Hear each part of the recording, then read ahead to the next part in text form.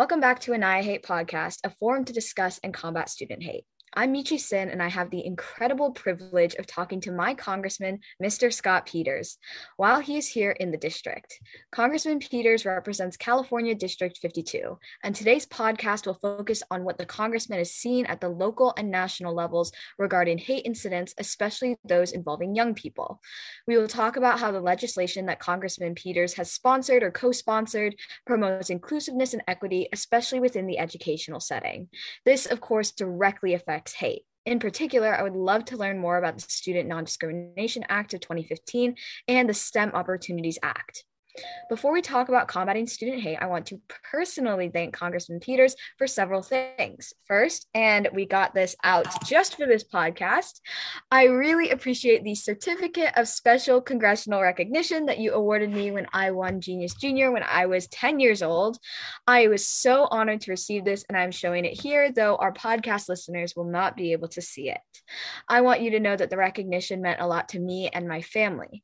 And second, I'm grateful for your efforts in Congress on behalf of education and especially of your support of female students. So, can you give your audience a little background on yourself and share with us why you are committed to public service and maybe why you've always celebrated and encouraged students? Well, thank you, Michi. It's a pleasure to be with you. A little bit about me. I grew up in a family dedicated to service. My dad is a minister. He's retired now, but he fought housing segregation in the Detroit suburbs. So back in the late 60s, if you were Jewish or African-American mostly, you could not buy a house in some neighborhoods. The realtors just wouldn't show it to you. So he and a lot of the clergy got together and made a fight about that. They thought that was the wrong thing. And to the point that at one point, the police told us that maybe it would be safer for him if he took the family out of town for a week. So that's actually how I got my first trip to Washington, D.C. We had a driving trip to Washington, D.C. From Detroit. So service is in my blood. I did go to college with the help of some student loans. We didn't have a lot of money. I was able to go to law school, and then I just went out into a law firm because I had to make money, and I thought maybe public service was something I could do on the side. But as my career developed and we got more flexibility, I started moving toward a job in the county government as a lawyer, and then I decided that maybe if I was on the city council, I could serve my community better. So knocked on a lot of doors and was able to be elected in 2000 to the city council, became the first city council president, which was a great honor and really fun. Then when I was termed out, I went to the Port Commission and did that for 4 years. Part of that time, I was the chair there. And then it was a natural thing for me to try to take that to Washington, D.C. I didn't do it till my kids were older. I mean, my daughter was in college. My son was a high school senior. So by the time I elected, by the time I was elected to Congress, he was in college. And since 2013, I've been proud to serve this district as a member of Congress, keeping San Diego as the first part of my portfolio.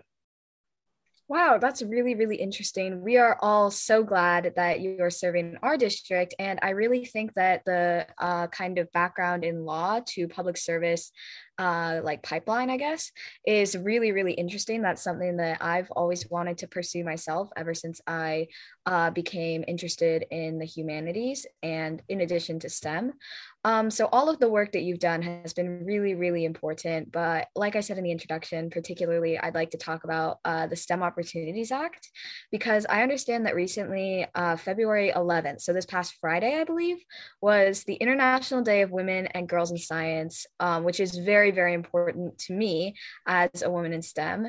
So can you give a little background on like your work on the STEM Opportunities Act and why you think that having that representation in STEM is important? Well, part of representing San Diego, I look at there's four economies that drive San Diego. One is the military, which is about 20% of our jobs. One is the border. There's a lot of trade that happens at the border. Tourism is a big part of our economy because we're lucky to live in a place where people pay to visit. But science and technology is really the exciting thing. We're the place where Qualcomm was founded. They developed the backbone for cell phones. And we're probably the third leading biotechnology center, certainly in the country, maybe in the world, here in San Diego.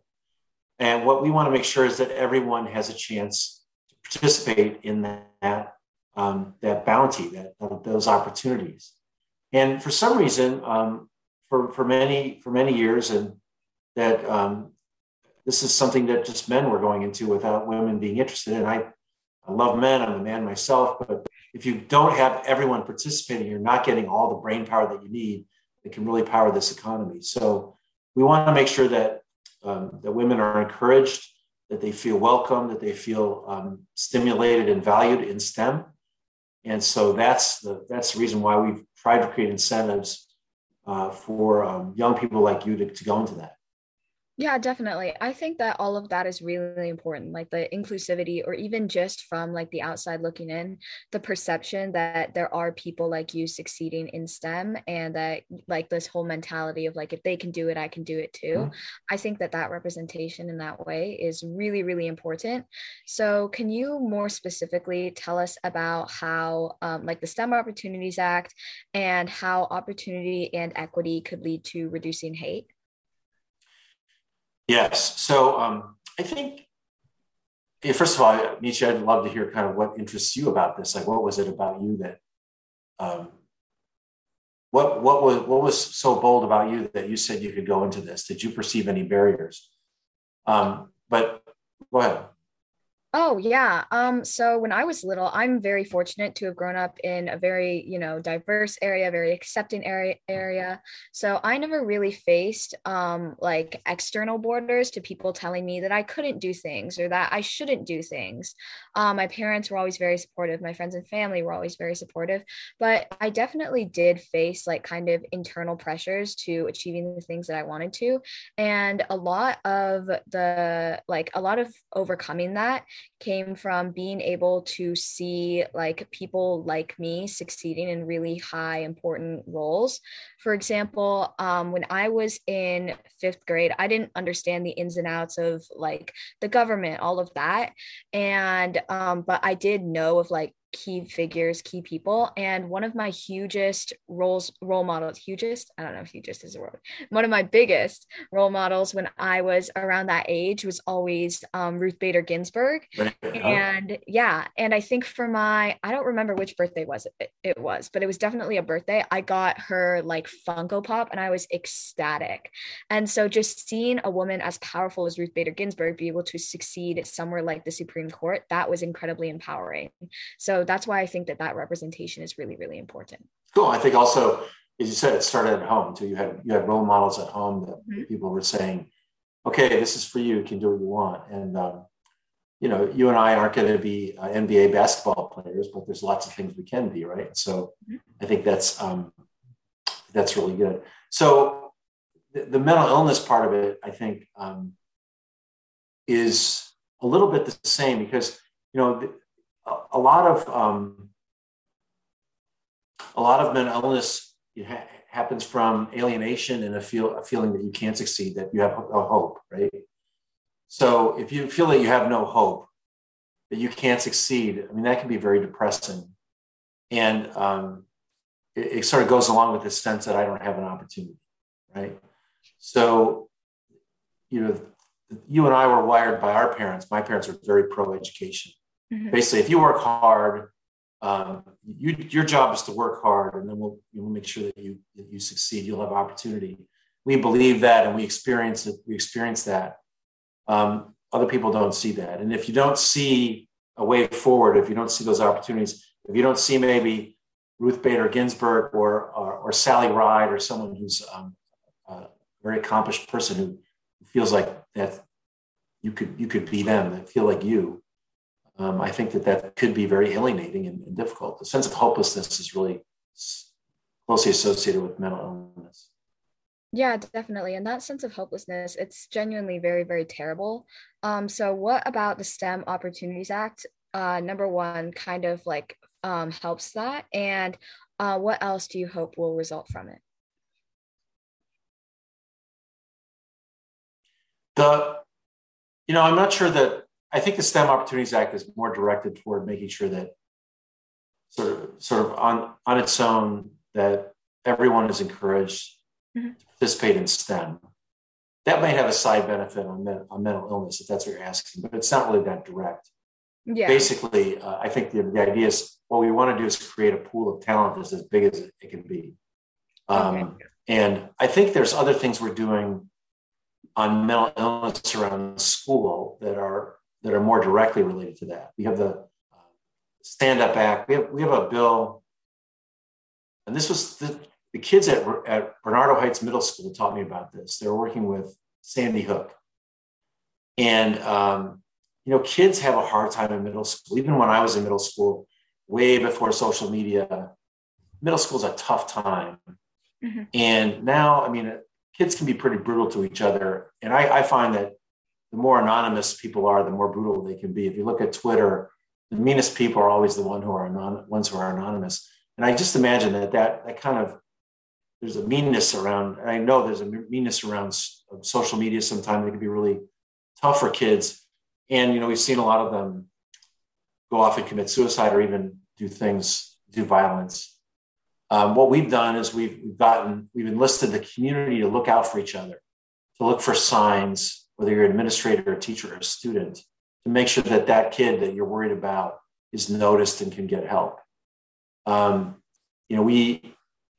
just saw that the Sandy Hook parents did a big settlement with the Remington, the gun maker. We don't want those things to happen anymore. That's the worst outcome of it. Mm-hmm. But those are the things we're doing that are more directly related to dealing with those issues. We also find that if kids feel that they're part of a community of support, that they tend to behave better toward each other as well. They see that they're responsible for the health of the community. It empowers them to be better citizens. Yeah, definitely. And I think that this kind of hate that you mentioned with regards to bullying is obviously it's very bad, very pervasive. And like you said, I think that one of the major ways to help is to be an upstander and to see other students advocating for themselves in order to combat hate. And kind of that on balance set of upstanders, advocacy, all of that is very, very important to combating hate. And this actually brings me to another piece of legislation that you've co-sponsored. By the way, that's a cool word. I've never heard the word upstander. I like that. Yeah. I actually heard it from Dr. Cheryl James Ward, who was on our second podcast. And I thought that concept was very interesting. Yeah.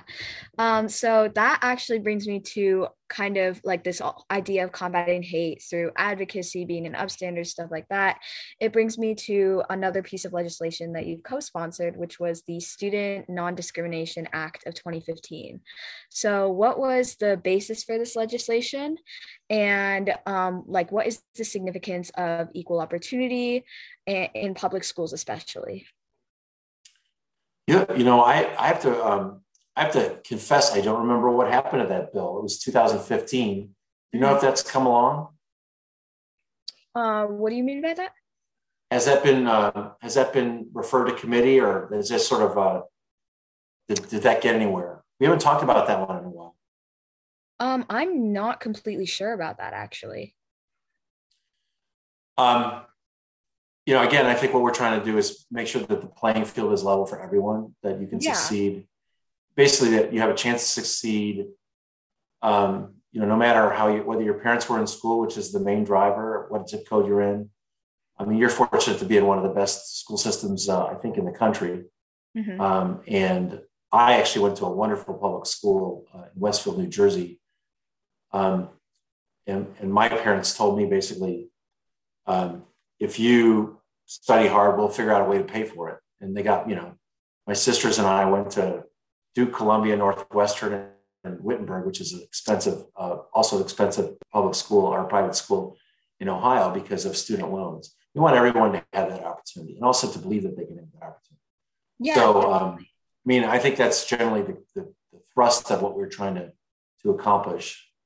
I want every kid to have the chance that I had as a middle-class American kid. Oh, for sure. I completely agree with that. I think both of us are incredibly, incredibly lucky to both have families that really are enthusiastic about education and to be in really good school systems that have good education stuff like that. And you mentioned my school district. I love SDUHSD. I think I've been in SDUHSD since 7th grade, and I've loved every second of it. My school specifically, Canyon Crest Academy, is wonderfully diverse, and I'm sure our congressional district is diverse and you represent people from all different demographics. But are you encountering any like philosophical or ideological differences with your colleagues in the House of Representatives who may represent less diverse regions in our country? That's a really perceptive question, Michi. I'll just tell you too, by the way, about the district. It's the 10th best educated congressional district in the country out of 435. And that's surprising until you look around your neighborhood and you see in places like Rancho Penasquitos, Carmel Valley, Rancho Bernardo, the engineers that come here and work for places like Qualcomm and defense companies and biotech companies. So we are a brain-powered economy here. Not everyone is.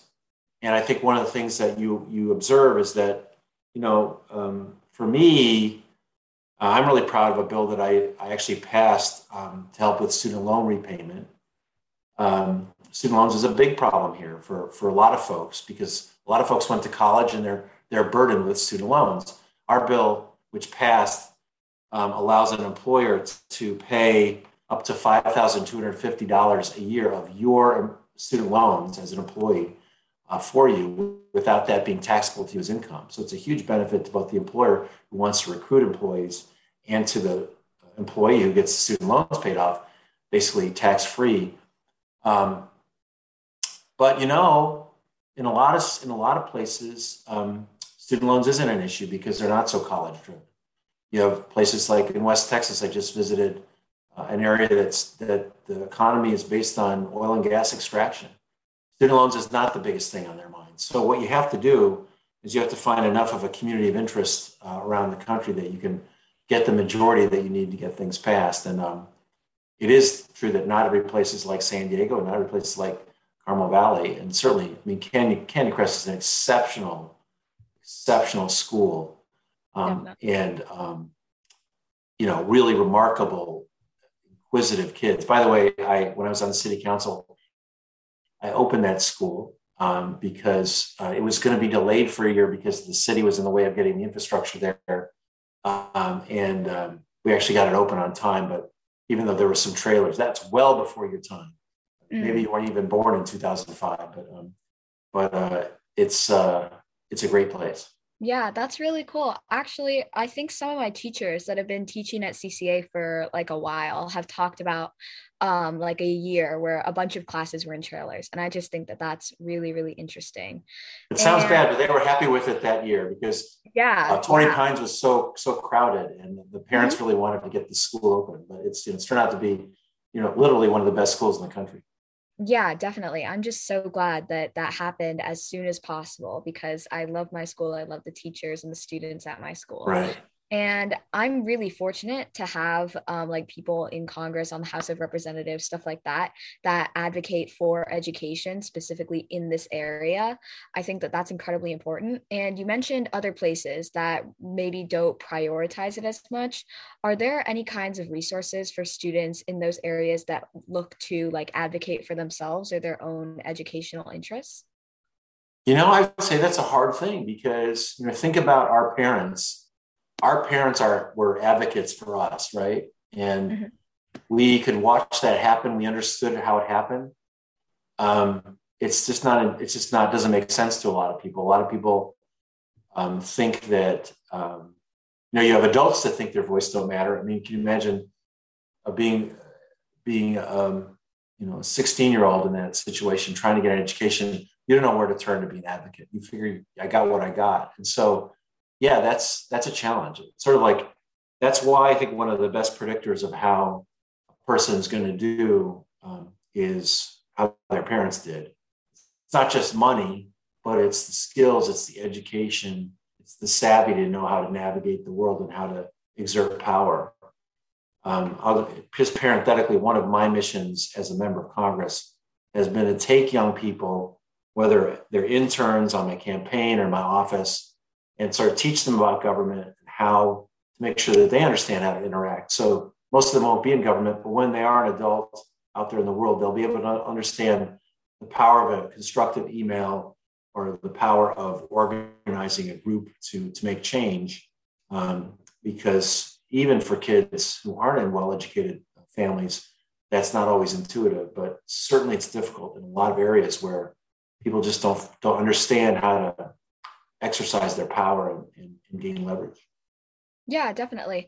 I think that this whole like this idea of teaching like concepts or awareness or ability to prioritize certain things, value certain things is something that people don't really talk about when they talk about like a formal education. People think of like hard closed skills like math, language arts, social studies, stuff like that. And I think this is a quote, but when I was little, I think my mom told me this. It was either my mom or a teacher, and it was that the whole purpose of education is to turn mirrors into windows. And I completely agree with that. And I think this idea of prioritizing certain issues, raising awareness, or even looking within and evaluating evaluating one's priorities is really, really important. And I think it can be used to combat hate. So in your opinion, what are other ways, especially that are accessible for students, that to combat hate? Actually, I had a couple of experiences where I thought students did a really good job. And there were two that were organizing around gun violence. One was at Westview High School, and one was at, it was in a place in Pacific Beach. My staff said a bunch of eighth graders are doing a forum on gun safety. And I thought, okay, that's cool. I'll show up for the eighth graders. I want to be supportive of students. I didn't think it was not particularly useful for my, eighth graders don't vote, but I still, I thought it was still important for me as a representative to get out there and talk. Well, I'll tell you what, they filled that arena because what kids do is they talk to their parents. And when 2 rows of eighth graders up front wanted to talk about gun violence, they dragged their parents and the whole place was full. So this is also true when I was a young person. We had the first ads about how dangerous tobacco was. And it was the kids who tore up their parents' cigarettes because they saw those ads. So start with your parents, start with your family, right?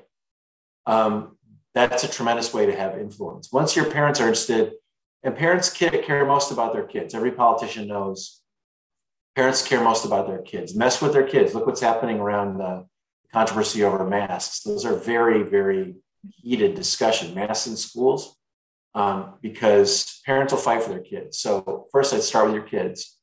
And then the one at Westview was they just invited politicians to come address Westview High School.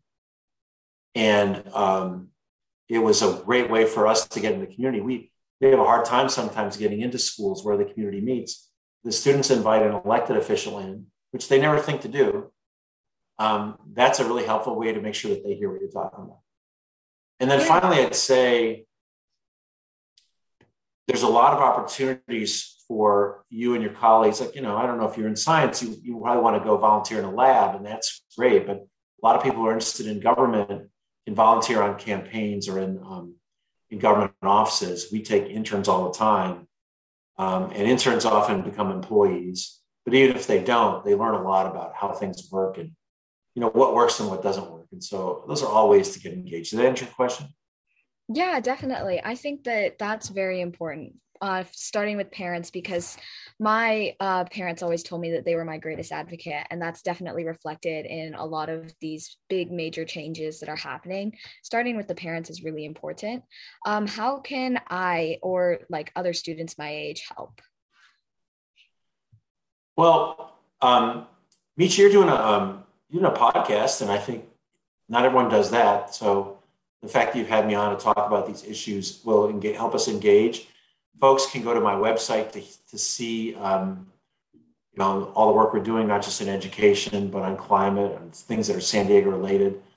And you can certainly engage around that. I think that you get the word out is a really great way for you to help. And to the extent that someone's working on something that you care about, this may surprise you, but it's amazing how little constructive input we get. We get a lot of people yelling at us, which you sort of like filter out. Because, that's not really how you make things work. But when someone who says, hey, I really appreciate what you're doing, have you thought about it this way, and tries to engage in a constructive way, you'd be amazed how anyone can have a real big influence. And so I just think getting the word out about that, and then, getting your own views in about content is really helpful. Perfect. Okay, those were all great suggestions. And overall, this has been super informative and an inspiring discussion. It's really encouraging to know that you and other members of Congress are committed to fighting discrimination and increasing opportunities in fields like STEM. And it's clear from this discussion that the changes we need to make as a nation are definitely complicated, but we have people like you who are fighting for us every single day, which is so, so important. So thank you so much for taking the time to talk to me and to do this podcast. Through Annihilate Hate, I want to continue to facilitate these conversations and be a voice that can help others, like you said, and especially other students. So thank you so much for the work that you do for our district. And I'll end it with a shout out to Girls in STEM, Girl Power, and happy late International Women in STEM Day. So thank you so much for being here. Thanks, Michi.